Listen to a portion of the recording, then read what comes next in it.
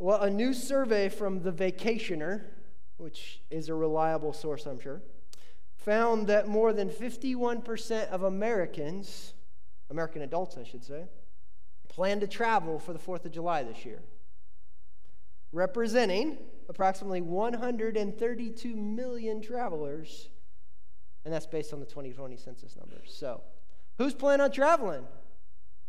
Who, after hearing that, it's like, maybe not.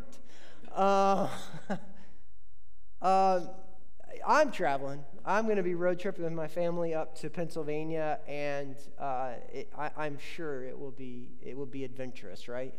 We're going to go see family, but road trips are just that. There are memories to be had on where you're going, and then there's kind of memories to be had on how you got there, right?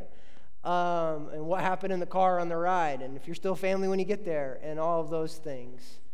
But it made me think of the first, big road trip of my life, and that was a spring break trip to, of all places, to Boynton Beach, Florida. I was a student in Ohio, and we were heading down to spring break. We had a chance to stay at my grandfather's house down on the north end of here. And we took finals at 3 p.m., packed at 4 p.m., and we left at 5 p.m., and we drove through the night to get here. And, there's lots of memories from that trip. I won't share all those, for sure. But I had a good time, and I had good, godly friends with me. But, there's kind of 4 parts as I posit here this morning that make a trip, a journey, a road trip. You got the path, right? Well, we traveled down I-75. We skipped over Chattanooga. We jumped through Atlanta in the middle of the night, thankfully. Missed the traffic. You have the people you're with and the people you meet along the way, right? That's number 2. You have problems or pain or sometimes progress. Maybe you found a shortcut. Maybe you found a way to skip Atlanta entirely. Be awesome. And then obviously you have a purpose of going. There's some reason you're going on a trip. In a couple weeks we're going to see family 4th of July. That's our purpose. So those are the 4 things that in my mind kind of make up a road trip. And honestly, as I studied Acts 21 this week, that's kind of what stood out to me. So I want us to kind of evaluate what we're reading in light of those 4 things about this journey, this road trip of Paul. So if you would, please turn in Acts 21. We'll look in verse 1. And as you're turning there, let's remember a few things of where we are. We're in Paul's 3rd missionary journey. He's just left Ephesus. In fact, he's left the Ephesian leaders. He was in Miletus. And they were struggling with him leaving. They did not want him to leave because they knew he would never be coming back. But he said, guys, I've got to go to Jerusalem. I'm going to Jerusalem. I want to get there by Pentecost. I feel the Holy Spirit's leading me. Got to go. And that's where we are as we begin Acts 21. So read along with me. And when he had parted from them, he set sail. And we came by a straight course to Kos, and the next day to Rhodes, and from there to Patara. And having found a ship crossing to Phoenicia, we went aboard and set sail. When we had come in sight of Cyprus, leaving it on the left, we sailed to Syria and landed at Tyre. For there the ship was to unload its cargo, and having sought out the disciples, we stayed there for 7 days. And through the Spirit, they were telling Paul not to go to Jerusalem. When our days there ended, we departed and went on our journey, and they all, with wives and children, accompanied us until we were outside the city, and kneeling down on the beach, we prayed and said farewell to one another. Then we went aboard the ship, and they returned home. When we had finished the voyage from Tyre, we arrived at Ptolemais, and we greeted the brothers and stayed with them 1 day. And on the next day we departed and came to Caesarea, and we entered the house of Philip the evangelist, who was one of the 7, and stayed with him. He had 4 unmarried daughters who prophesied. While we were staying for many days, a prophet named Agabus came down from Judea, and coming to us, he took Paul's belt and bound his own feet and hands and said, "Thus says the Holy Spirit, this is how the Jews at Jerusalem will bind the man who owns this belt and deliver him into the hands of the Gentiles." When we heard this, we and the people there urged him not to go up to Jerusalem. Then Paul answered, "What are you doing, weeping and breaking my heart? For I'm ready not only to be imprisoned, but even die in Jerusalem for the name of the Lord Jesus Christ." And since he would not be persuaded, we ceased and said, "Let the will of the Lord be done." After these days we got ready and went up to Jerusalem. And some of the disciples from Caesarea went with us, bringing us to the house of Mnason of Cyprus, an early disciple with whom we should lodge. So what does Paul's journey, this detail of his road trip, leave for us today as first point? Well, for clarity's sake, I want to walk through these four things that Bob has posited are the four aspects of a journey. So what path is Paul on, the when and where? What people is he with, the who? What problems and pain does he encounter versus the progress he makes, the how? And what is his purpose, the why? So let's consider the path. Well, in 2000, when I left Ohio for spring break in Boynton Beach, Florida, we did not have GPS. Like I said, I think we packed it up at 4. We got on the road at 5. We grabbed an atlas out of the back seat that was from who knows when, and we started making our way down in the middle of the night. And we're just going along, going to head through Lexington. We're going to get through Knoxville. We're going to get through Chattanooga, and we made our way down here because it's kind of the path you're traveling. So kind of what's Paul's route here? What's going on here? Well, Paul goes to Miletus by boat, from there to Kos, from Kos to Rhodes, and from Rhodes he gets to Patera. What's actually happening, if you are in love with South Florida and the fact of all these beautiful barrier islands, there's all these little islands in this part of the Mediterranean, and they can't make a straight shot across, and so there's puddle jumping, if you will, to the next port, and they finally get to Patera, and they've got a straight shot all the way across the Mediterranean, and he takes it. And they jump on a ship, and they cross the Phoenicia, and they see Cyprus on the left. They keep going. They end up in Tyre. They get off the boat, 7 days, then to Ptolemais, Caesarea, walking to Jerusalem. You kind of read this and think like I'm reading a log from like a captain here.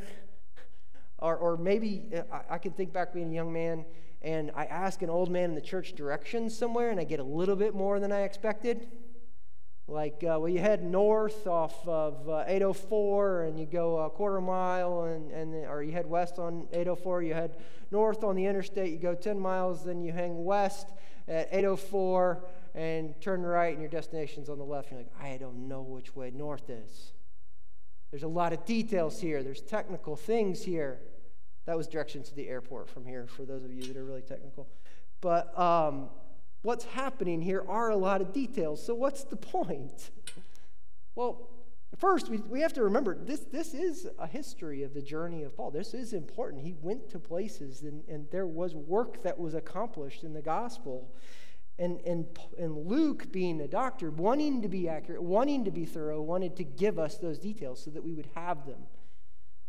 But there's more to it than that. We also see that Paul had been told, right, by the Spirit, go to Jerusalem. And we see he followed through. He made his way. He found the next boat. He jumped on the next boat. He got across. He made progress to where he was going. And where was he going? Well, what's the plan? We see the route. We see the plan. The plan is Jerusalem, right? Why is he going to Jerusalem? Well, you read the 2 chapters in front of this. He's going to Jerusalem because he has been resolved in the Spirit to pass through Macedonia, Acts 20:21. And after I go to Jerusalem, after I've been there, I must also see Rome, he says. You see, Paul feels that the Holy Spirit is leading him. He actually makes that clear to the Ephesian leaders in Miletus. What's in Jerusalem? Well, number one, need. If you flip over, look at Romans 15. He's in Corinth. He's about to go to Miletus. This is a couple chapters back in Acts, but when he writes Romans, he's in Corinth wanting to go to Jerusalem. And he's wanting to go to Jerusalem because they're in need. What happened to the church in Jerusalem? They'd been scattered. They had been persecuted. They had been annihilated. Their funds had been gone. They faced persecution. They got sent all over. Who did that, by the way? Saul of Tarsus was largely responsible for that. The same Paul that's desperate to get back there, right? These also are the people he loves. They're his people. Romans 9, he says, "For I wish I myself were accursed and cut off from Christ for the sake of my brothers, my kinsmen according to the flesh." He's saying that in Corinth, wanting desperately to go to Jerusalem. They're his people. It's like Floridians for you or Americans. They're his people. There's something special there. What else is in Jerusalem? Well, according to Paul himself, he knows there's pain, imprisonment, persecution and a whole lot of unknown. And that's the path he's on. There's unknown and persecution. Got to get there. Got to go. So if I were to describe Paul on this path this morning, and we're looking at this path, this journey, it's Spirit-led and he's resolute. It says the Spirit's leading me and I am going. I'm going to make progress. You ever see, and maybe you don't see him as far down here, but I remember, I'd be on the road somewhere on the interstate and you'd see this car with a sign on the back that says, Miami or bust. And, they're going to go from Traverse City, Michigan to Miami, regardless of the outcome. Basically, it's a spring break trip or a summer trip. If there's a sermon title for this morning, I think it's Jerusalem or Bust. Lessons from the road with Paul. He's Spirit-led. He's resolute. We're going to get there. Now, don't you also sense there's a little bit of him wanting to follow after a Savior? Don't you just read this a little bit and think, got to go to Jerusalem? And you kind of harken back to Luke 9. Same Luke, right? Same Luke wrote Acts, wrote Luke. And he said in Luke 9, he said he would turn his head towards Jerusalem. Or Christ set his face towards Jerusalem. So why is all this significant? These are a lot of details, Bob. Well, we get a record of his journey, but we do see how intently he is headed here. We see he's making progress, even with the promise of persecution ahead of him. Even without all the facts, he's compelled by the Spirit, and he goes. The Spirit compelled him. He follows. Is that true of us today? Are we on the path of obedience? Are we eager to hear from God and then follow God? Are we captivated to follow the path of Christ? There is so much here that we know from the truth of God. There are so many things about how we live our life, with whom we live our life. And we may sit, and oftentimes I see college students, and they're debilitated, they're paralyzed, they're waiting for God's will, and there's so much right here that they can follow. Are you going?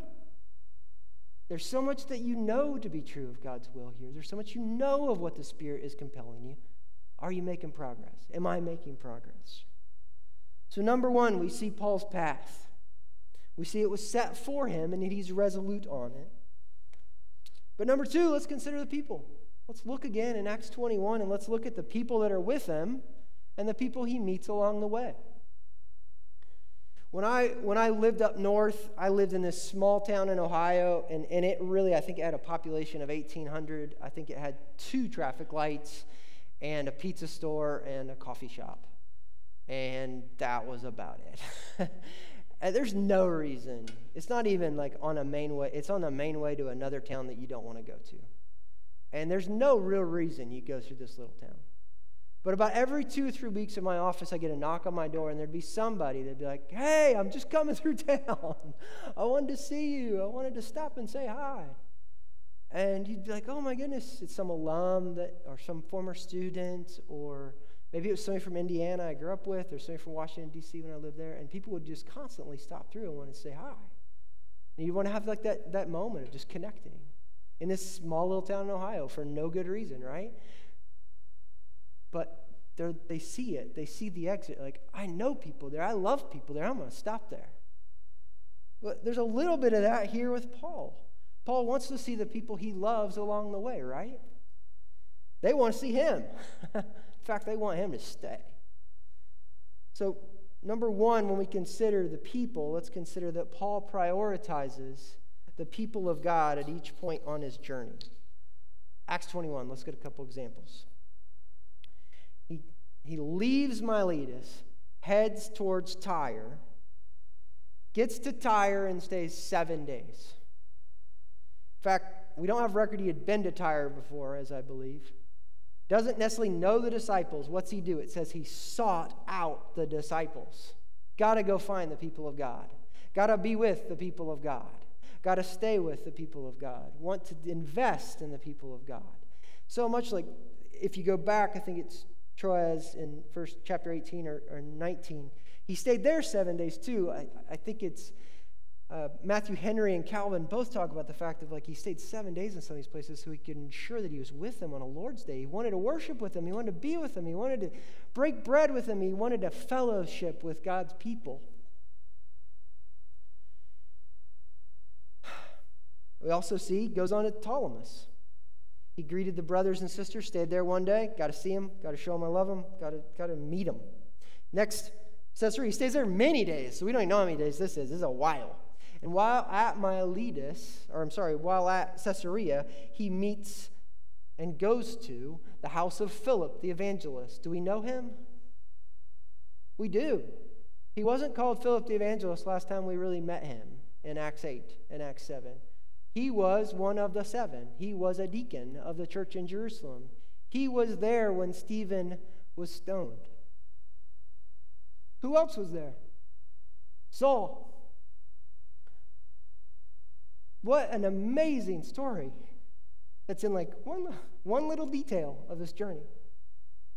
This reconciliation of and the advancement of what God did through Paul in bringing him to himself and saving him and converting him and commissioning him as an apostle, and Philip, who is advanced, and he got scattered, right? Like, he had to leave Jerusalem. Now he's got a ministry here, and he welcomes Paul in his home. Isn't that awesome? Isn't that only true of God's people? That when God works, he brings and binds our hearts together more than anything else. Well, Philip had 4 unmarried daughters who prophesied. I do not have a lot to say about that. That's pretty interesting, though. I would say that it does kind of show and reveal back even God's promises. That in Joel 2:32, it actually says, your sons and daughters will prophesy in the last days, in the days of the church, if you will. And here's evidence of it, right? It's pretty noteworthy. So even though Paul was resolutely on the path to Jerusalem, and you could argue he was kind of obsessed with it, this was where he wanted to be. Even still, he sought out for and cared for the people of God at each point along the way. There's an organization I worked with student leaders for a number of years, and they kind of take leaders on short-term trips to kind of help them explore leadership and ministry at the same time. They go all over the world in some really remote locations. They have this mission, it's not a mission, it's a motto that I'm not sure I fully understand, but it stuck with me, and I think it kind of applies to Paul here. They say their motto is, mission first, people always. And there's a little bit true of Paul here. Mission first, the gospel. Mission first, get to Jerusalem. Mission first, led by the Spirit. But you better believe at every point along the way, I'm going to care for God's people. I'm going to prioritize God's people. I want to be with God's people. So questions for us this morning. Do you prioritize God's people? Do you seek them out? Do you want to be with them? Do you want to show you love them? Do you want to know them? Do you want them to know you? Paul loved the bride of Christ. This in front of us is an opportunity to get to know and love the bride of Christ. As imperfect as First Point is, it is the only visible expression of the bride we have right here in this location. Let's love it. Let's be a part of it. I work at a university. I have a really cool job, I think. Sometimes it's hard. But I get to meet future doctors, future lawyers, future nurses, counselors, educators every day, right? But there are days when you meet a student and they say, Bob, I feel like I'm going into ministry. I'm going to go to missions. I'm going to be a pastor. I feel gifted. I feel called. And you say, great, that's awesome. What are you doing now? Are you involved in a church? No, not involved in a local church.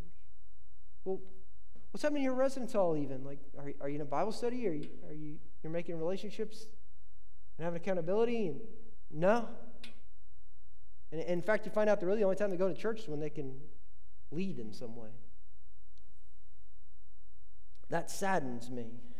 Why do we think that God is going to entrust us with greater purposes if we ignore the people he made in his image in front of us each day?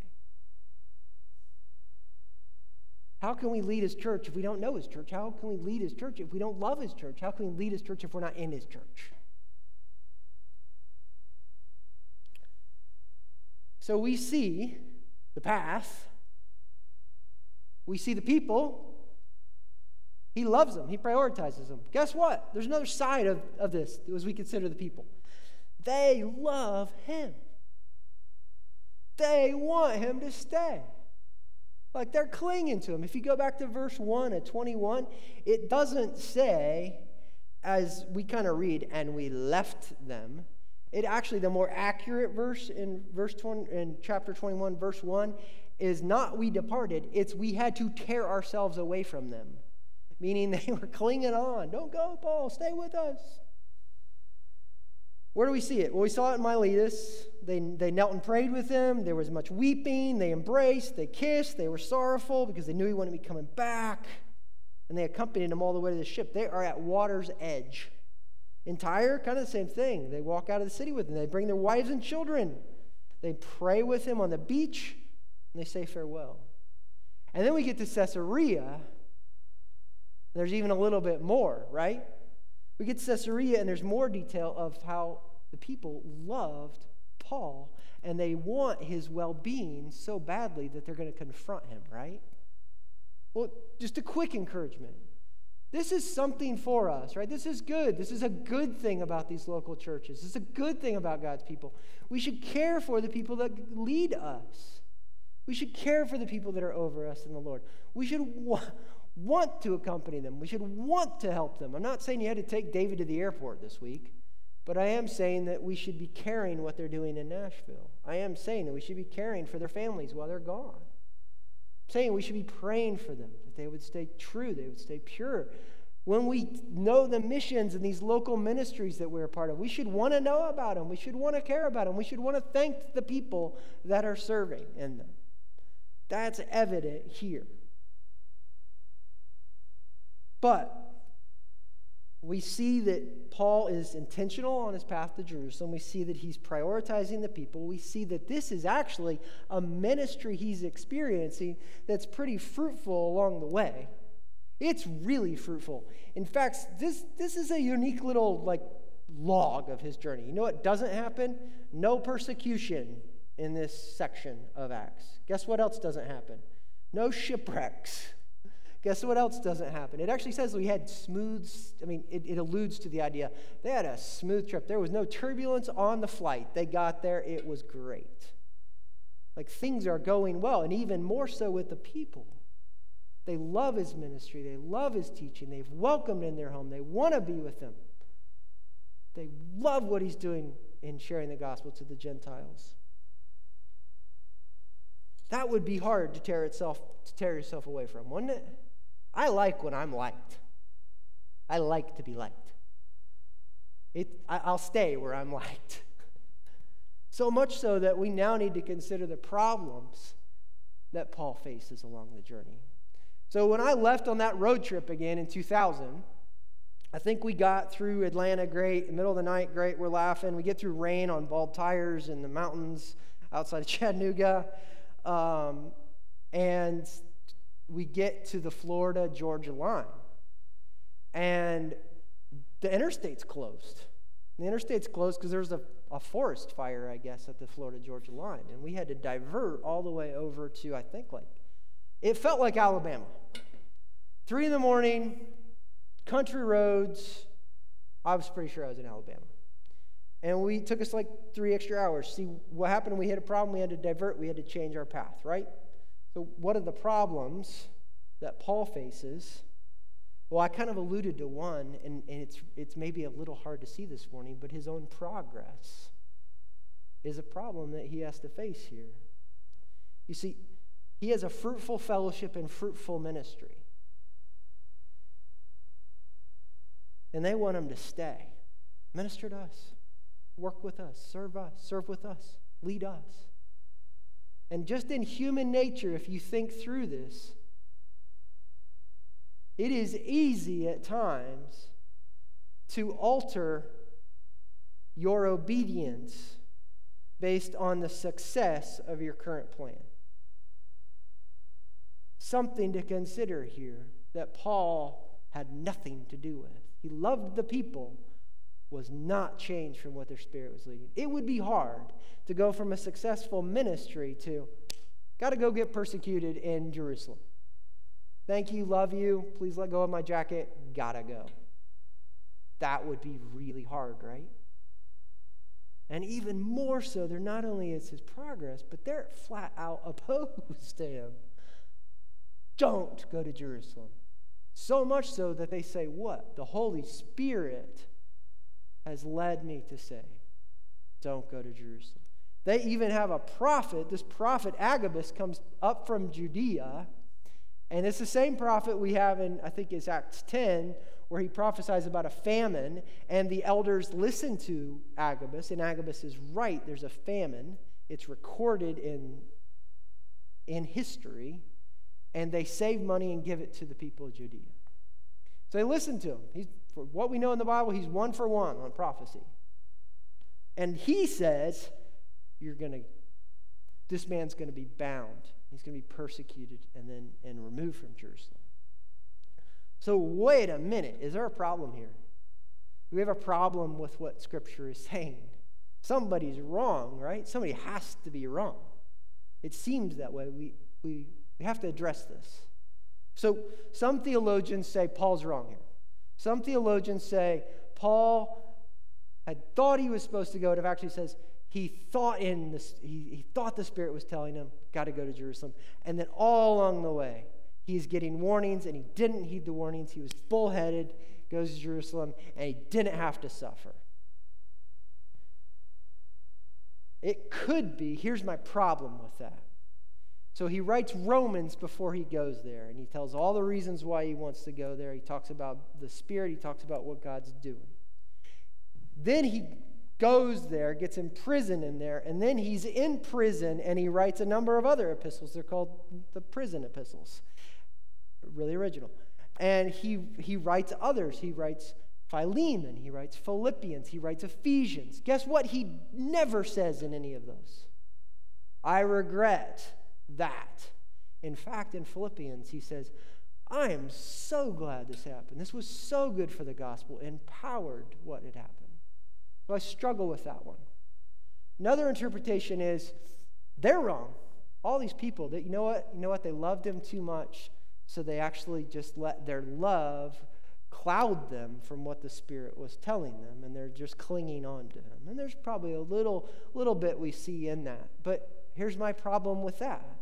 I don't see that. I'm not left with that. It says the Spirit led them. So here's where I think we are this morning. Some theologians, and I agree, argue that Paul and the Christians were both led by the Spirit, but had different details and vantage points of the Holy Spirit's leading. You see, those that loved him, the people in Tyre, the people in Caesarea, as I read, I see they were motivated and led by the Spirit to love Paul. They were led to care with Paul. They were led to participate with Paul. And so when they received the news that he's going to be persecuted, being led in the Spirit of, let us care for this apostle, this brother, they're like, well, don't do that. But Paul had more details, right? Paul had more details of what God was doing and what he was going to accomplish and why he was to go. And he's like, this isn't anything new, guys. I knew this. I knew this 2 chapters ago. I'm going to get persecuted. And I think that's where we are. And boy, just to stop for a second, that's tough stuff. Like if you're Paul in this situation, can't imagine being in a place where people are loving me and my ministry's great, and then they're telling me the Holy Spirit's saying something that I am hearing and trying to follow in opposition to that. So why not stay? As we consider this problem, as we consider in his response, why not stay? Why not change his course? Couldn't he have said, you know what? I have been called to the Gentiles. There's a great big Gentile world out there, in fact. And he could have been busy sharing the gospel. In fact, he was. He was carrying along the way. He was motivated. Surely, wouldn't it be wise and more prudent? Wouldn't it be more fruitful of a ministry if he just stayed on? So, to understand how he addresses the challenge, the problems, we need to look at the fourth thing. You know, we've got the path, we've got the people, we've got the problems and the progress, and we ultimately have what? The purpose of his trip. And we have to consider that to really understand. So when I went on that road trip in 2000 down here, it's pretty simple. What was the purpose? Memories with friends that I loved and sunshine, I think, was that. And that's what motivated our travel. Thankfully, Paul has a much greater purpose here. A much greater purpose. And simply, I would put it this way, Paul's life was to testify to the saving work of Jesus Christ. Paul, if you think about his epistles, if you think about what happens in Acts, he was testifying that Christ was the Son of God, that Jesus of Nazareth was the Son of God, that he was alive, that he is our only means to God the Father, that we have all of the promises as heirs and children of the true Israel. That was his life. That was what he was about. That's what he did. He was resolute for a reason to get to Jerusalem, because he was resolute in his purpose of bearing the name of Jesus Christ. There in World War II, obviously, December 7, 1941 is a day that will live in infamy, the bombing of Pearl Harbor, right? Pearl Harbor happens, it devastates the fleet. We have no Pacific fleet, and Japan is on the move. And we're at war. And we really aren't that prepared for it. And FDR meets with the armed forces leaders, the Joint Chiefs, and they're saying basically, we don't have a great plan, but we need to find a way to strike back at Japan soon, or the morale of the American people will kind of be devastated, right? And so they tasked this pilot, Doolittle, which is usually a great name for a successful mission, but Doolittle's raid occurred about 120 days after Pearl Harbor. And what happened? They said, we want you to go bomb mainland China and Japan. We don't really have a plan for it, but please, we've got to strike. And so they go to Eglin Air Force Base, they train, and within days, I think he spent like 30 days training, they hop on the USS Hornet, which is an aircraft carrier, head out to San Diego, and then they head out in the Pacific and they go. And they're going to go bomb. Here's what happens. If they're 11 hours from their target where they're going to take off this aircraft carrier, mind you, none of these B-52s or pilots have ever actually taken off of an aircraft carrier before. But they're going to do it, and they're 11 hours away from their destination drop spot. And they're spotted by a Japanese scout boat. Well, they blow up the scout boat, but now they're left with a choice. That scout boat radioed to Japan, they're coming. So now they have one of two choices. Pragmatically, this is dumb. Let's turn back. Let's go. Or no, launch the planes right now. So they threw all of the extra weight off the plane, and they launched all 20 planes, and all 20 planes successfully took off. Here was the problem. They're 11 hours away from their target date. What's that mean? They don't have anywhere near the fuel to get back. Not even close. So all these pilots take off knowing that. That's why they're shedding weight. And they head towards their mission of dropping bombs in Japan and China. And they all did it. They all succeeded. But all of them had to abandon their planes somewhere in the ocean, in China, or in Japan. A number of them became prisoners of war. 3 of them were killed. And thankfully, most of them came back, and they were interviewed after the war, and they kind of had this camaraderie, and they were interviewed like, was it worth it? And they said, yes, the mission of what we were doing was so important that it didn't matter if we were coming back. In fact, they have these badges. These badges say in Latin, and I don't know Latin that well, but they say in Latin, always into danger. And I think that's true when we look at what we receive from the purpose of Paul. He's always going to go into danger. He does not mind because his life doesn't matter. Ultimately, he demonstrates that in how he responds in verse 13. Look with me again. What are you doing? Weeping and breaking my heart. For I'm not ready to be in prison, for I am ready to not only be in prison, but even to die in Jerusalem for the name of the Lord Jesus Christ. And since he would not be persuaded, we ceased and said, let the will of the Lord be done. So what is Paul's response here? What does his purpose, or what does his response here in verse 3 reveal about his purpose? Look, I see three things real quick in this area. Number one, everything in Paul's life is for the name of Jesus Christ. That goes all the way back to what Matt read this morning for us, right? All the way back to the time where he was blinded on that road to Damascus. He was converted and commissioned. Ananias was commissioned to tell him what? He's chosen instrument of mine to carry my name before the Gentiles and kings and the children of Israel. For I will show him how much he has to suffer for the sake of my name. That's Jesus speaking. Everything in his life is only valuable for the name of Jesus Christ. Number two, we see he's guided by the Spirit. We talked about that, but I think that's important as he's pursuing the name of Jesus Christ. All along the way, he recognizes that the Holy Spirit will lead him, prepare him, plan for him. The Holy Spirit has informed him to prepare him. He doesn't go into persecution unknowing. He knows it. That's a grace of the Holy Spirit here. And in fact, I think you could argue as we look here, I think he's actually preparing the Holy Spirit, as we see this conflict, he's preparing the people that Paul meets for this persecution, so they're not devastated when he goes to Jerusalem as persecuted. And ultimately, we see Paul's purpose was entrusted to the will of the Father. Name of Christ. Guided by the Holy Spirit for the will of the Father. He knew he was going to need to suffer. The Holy Spirit told him, still worthy to go. But he knew God would accomplish his purposes. He knew God was going to accomplish something that was for his good in some way, but ultimately for his glory, and that's what Paul wanted. That's what God wanted, and that was the best joy, the most lasting thing Paul could have.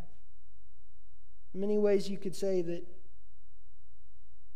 in ways that could show that the sovereignty of God in all of these actions. You see, Paul had a large view of God.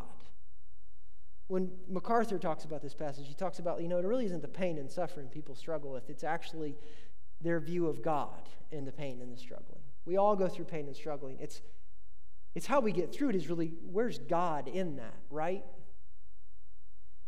And Paul has a large view of God, that these problems, these circumstances are just that. My perspective is the name of the Lord Jesus Christ, that God's will be done. And it puts in perspective whatever you throw at me. It is so temporary in light of what that is. I also think, just providence for a second. Let's take a step back. I don't want to take our lead pastor's thunder. When I'm at work, you don't steal the president's thunder. When I'm here, you don't steal the lead pastor's thunder. But just skip a little bit ahead in Acts with me for a second. You see, what happens to Paul when he goes to Jerusalem? He's arrested. He's persecuted. But where does he in Providence end back up? Caesarea. For 2 years. With quite a lot of freedom, I might add, as a prisoner. And who was allowed to care for him in Caesarea? These same Christians that were telling him not to go. Isn't that an amazing providence? Only God could do that. What else does he do while he's in Jerusalem? Well, what's one of the things he hasn't really been able to do? He's been commissioned. You're going to speak before kings and rulers. He hasn't really done much of that. Pretty much all he does in Jerusalem is speak to kings and rulers. Again, the providence of God. But most importantly, when you go to Philippians, you see that his imprisonment emboldened the gospel, that other people became bold and said, the gospel shall be unleashed if Paul is in prison. That's what they got to participate in. That's what the Holy Spirit revealed to them. So, Paul's purpose was to do the will of the Father through the guidance of the Holy Spirit for the name of Jesus Christ, and nothing else mattered. Everything else would die to this. So we've seen the path of obedience we see he prioritized the people of God. We see he faced problems and persecution on the path, but he persevered because his purpose gave him perspective. His purpose of why he was going gave him perspective on anything that he had to persevere through. So what about us this morning? What does this teach us this morning? Well, if you're here this morning and you're not a Christian, I want to ask these same questions about this journey you're on in life. I don't think it will be helpful to ask them in the same way. Because I have to start with the question, what's the quality of the purpose of your life? For what are you living? For what of your life has value? And does that purpose die with you? Does when you die, all the purpose of your life die, or when the next person die, it die with them? Well, that's not true of what we offer you in Christ this morning. Amen? We believe the gospel, and that's this, that there's a holy God that made us, to which we're accountable. That we're sinful, and regardless of how I walk this path, or how I navigate this path, or how well I travel it, or the paths I go down, I'm not going to please that holy God. I'm sinful. We all know that. We see that in pain and suffering when we see things like COVID. We see people suffering in hospitals. We know there's fear. We know there's pain. We know there's regret, remorse, uncertainty. But thanks be to God that He acted, right? That Christ came, that the Son of God came as Jesus of Nazareth, that He lived, He taught, He died in my place. He bore my sin. He bore the wrath of God. But He didn't stay dead. He actually exhausted that wrath, and He rose from the grave. And He lives, and is ascended, and now He advocates for us. But He didn't just do that, right? He promised us what? He promised us His Holy Spirit.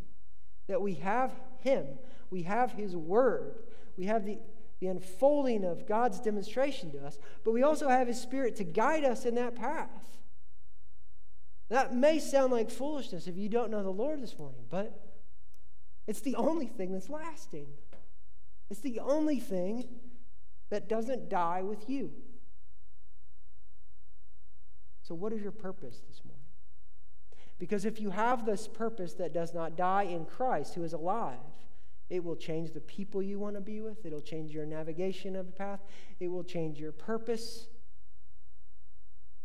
It'll change your perspective. But what if you are, and I assume most of you are, believers this morning? I see many members of First Point this morning. What is for us? Well, question one. Are you seeking out the leading of the Holy Spirit in your life? Are you actively seeking that out? John Piper, quick 5 ways in which you can seek that, and I agree with him. Number 1, acknowledge your need. Bring your humility, your repentance, and your recognition of your dependency upon God to God. Number 2, that you would meditate with God, that you would meditate on God. You would consider who God is, and that would inform you. That would inform your life. That would inform where you are going to journey. That in that you would then trust. I think so much there are many people, especially young people in colleges, that get here and they're like, I have to meditate. I have to have the plans. I have to know this. I have to know this. I don't have the full plan yet. And they're debilitated. And God's will is unfolded in front of them. The Holy Spirit is giving them information, but they're not trusting that the promises of God are real. And then number 4, that they're not acting on it. So you acknowledge, you meditate, you trust, then you act. Paul acted. He was going to Jerusalem. We should act. Number 5, that he gives thanks. We should give thanks. We should thank God for the people in Caesarea. We should thank God for the people in Boynton Beach this morning. That brings me to the second question. Are you prioritizing God's people? Are you involved in a church? Are you involved in this church? Are you involved in a caring ministry? Have you considered one of the Sunday schools? Have you considered one of the small groups? These are programs, yes, but there's more to it than that. These are ways in which we can actually live life and care with each other and learn from each other and hear how the Holy Spirit's working in somebody else's life and what God is doing for the name of Jesus Christ at wherever you work or however you serve or in your family. And there's something special to be had by that. Number 3, how do you view problems? Do you pragmatically say, you know what, this is going to bring problems, so I'm going to avoid that? There's so many times in my life I'm tempted to pragmatically say, what's the best route? What's the smartest route? What's the most worldly wise route that I can get there for blessing and progress? And in fact, I should be yielded to what the Holy Spirit wants to do through whatever comes on my path. So how do you view these problems? Do you view them as devastating? Do you view them as inconveniences? Or do you view them as ways in which God might work? And finally and ultimately, what is the worth of the name of Christ in your life? How large is your view of God? Persecution is coming if you are a Christian this morning. It's promised. It was promised for Paul. Christ promises it for us. In this world you will have trouble. They will persecute you for my name's sake. It's coming. And the thing that will hold us, the thing that will bring us joy in the process, and ultimately a greater, more lasting joy is the name of Jesus Christ. That we get to participate in what he's doing, that we get to be with him in this process that the Holy Spirit's promised to us right now, and he's going to lead us to Zion, and we'll be with him forever. And that is way more lasting than whatever COVID is. That's way more lasting than losing your job. That's way more lasting than standing up for something that makes you awkward.